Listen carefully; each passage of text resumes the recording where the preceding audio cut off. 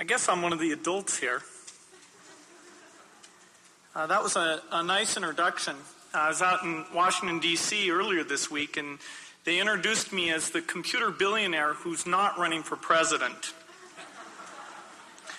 One thing I'm curious about is, just to get a quick show of hands, how many of the students here had an opportunity to work with a computer during your high school career? Very high percentage. That's great. I thought I'd share a little bit about my experiences and the things that I'm enthused about. To me, the whole idea here is to build a tool that can tap into people's incredible abilities, and we're just at the very beginning of that. I got started when I was about 13, and I saw a computer. Nobody could figure it out. The teachers couldn't make it do anything, and my friends challenged me, so we sat down. And we were intrigued. It was like a puzzle. We wanted to solve it, and we started spending day and night. For a couple of years there, I guess you could say we were addicted to the thing. I spent a lot of my intelligence during those early years figuring out how I could skip classes so I could get down and play around with this thing. And actually, my whole reason for eventually becoming a good student was that I wanted to get good enough treatment so they'd let me go back and play around. Well, I did get over the addiction, but not over the vision of what that could eventually become. Not sure exactly why I gave it up for a few years. Maybe it was trying to go out with girls or something normal, I think. But the miracle that was allowing those machines to get smaller and faster was moving ever forward, the idea of a computer on a chip. And I was so excited about that because it's the idea of a tool. When you think of how is man distinguished from any other animal, what is it that we do? In many ways, we're not so different. But the fact is, we are the tool builder. And so we're the fastest. We have the bicycle. We can ride around. But even more important are the tools that we built to leverage our minds, whether it's the pen and pencil or other media, and increasingly these intelligent devices will play an incredible role there. And so I knew I wanted to be part of that. I was always very, very excited about it. I pursued my educational career, went back to Harvard University, and was just waiting for the opportunity to get into this and start my own company. In fact, I was kind of surprised when I got the invitation to come to this event. It said that and we're going to get a lot of nice, clean-cut students, take them to Las Vegas, it's kind of an unusual place, and have a dropout like me get up and explain that I never did finish school, although I enjoyed it a great deal. The time came when I thought by jumping in and being the first, that was the right thing to do. So I moved to a city I couldn't even spell the name of, Albuquerque, and got a nice place. And it was a little strange to start a company at that young of an age. I mean, when I'd go visit customers, I told them I can't rent a car, you have to come pick me up. They'd try to have meetings in bars, and I'd say, well, I'll wait outside. They talk about that. It really is an incredible thing.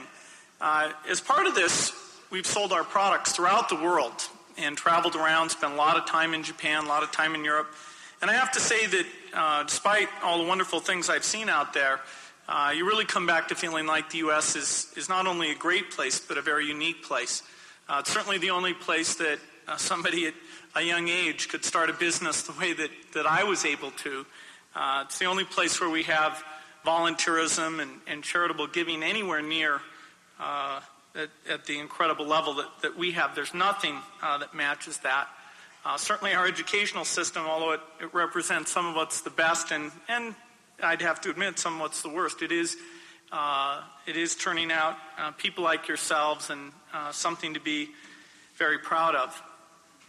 In listening to these speeches, one of the things I've been reminded of how great it is to work in an area where you have a product, something you create, whether it's a play or a cartoon or even a piece of software, that you get it out there and you can see, you put a couple years into it. It's very intense. You get to be close friends with everybody involved, and you get it out into the marketplace, and you see, do people like it or not?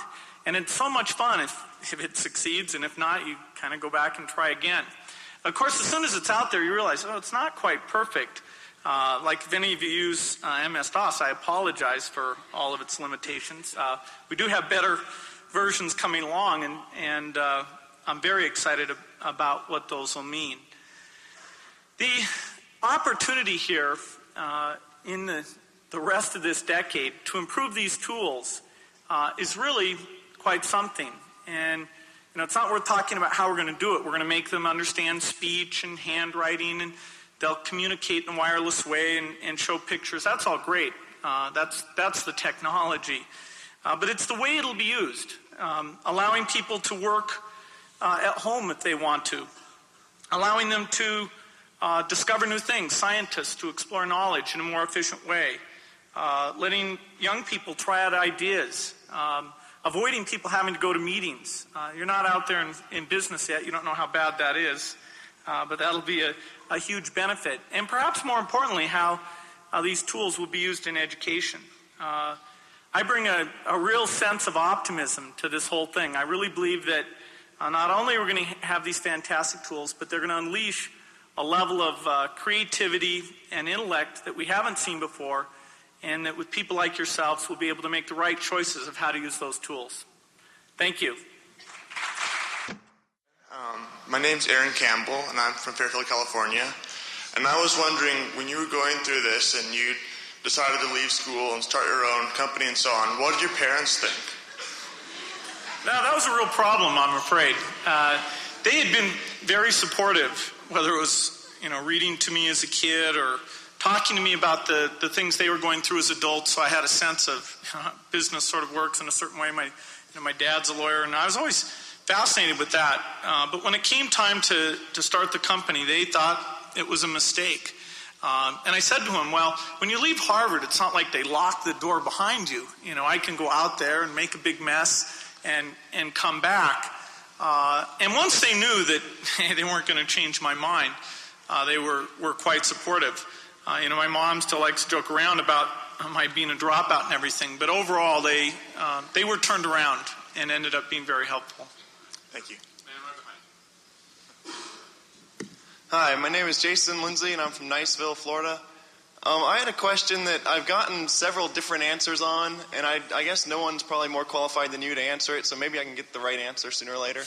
But all the rumors about trying to incorporate the MS-DOS operating system with the Apple Macintosh system and things like that, the bilateral kinds of new wave computers and all the things, what's the rumor and what's the real thing, and what's really can we expect the next couple of years as far as a bilateral thing like that? Okay.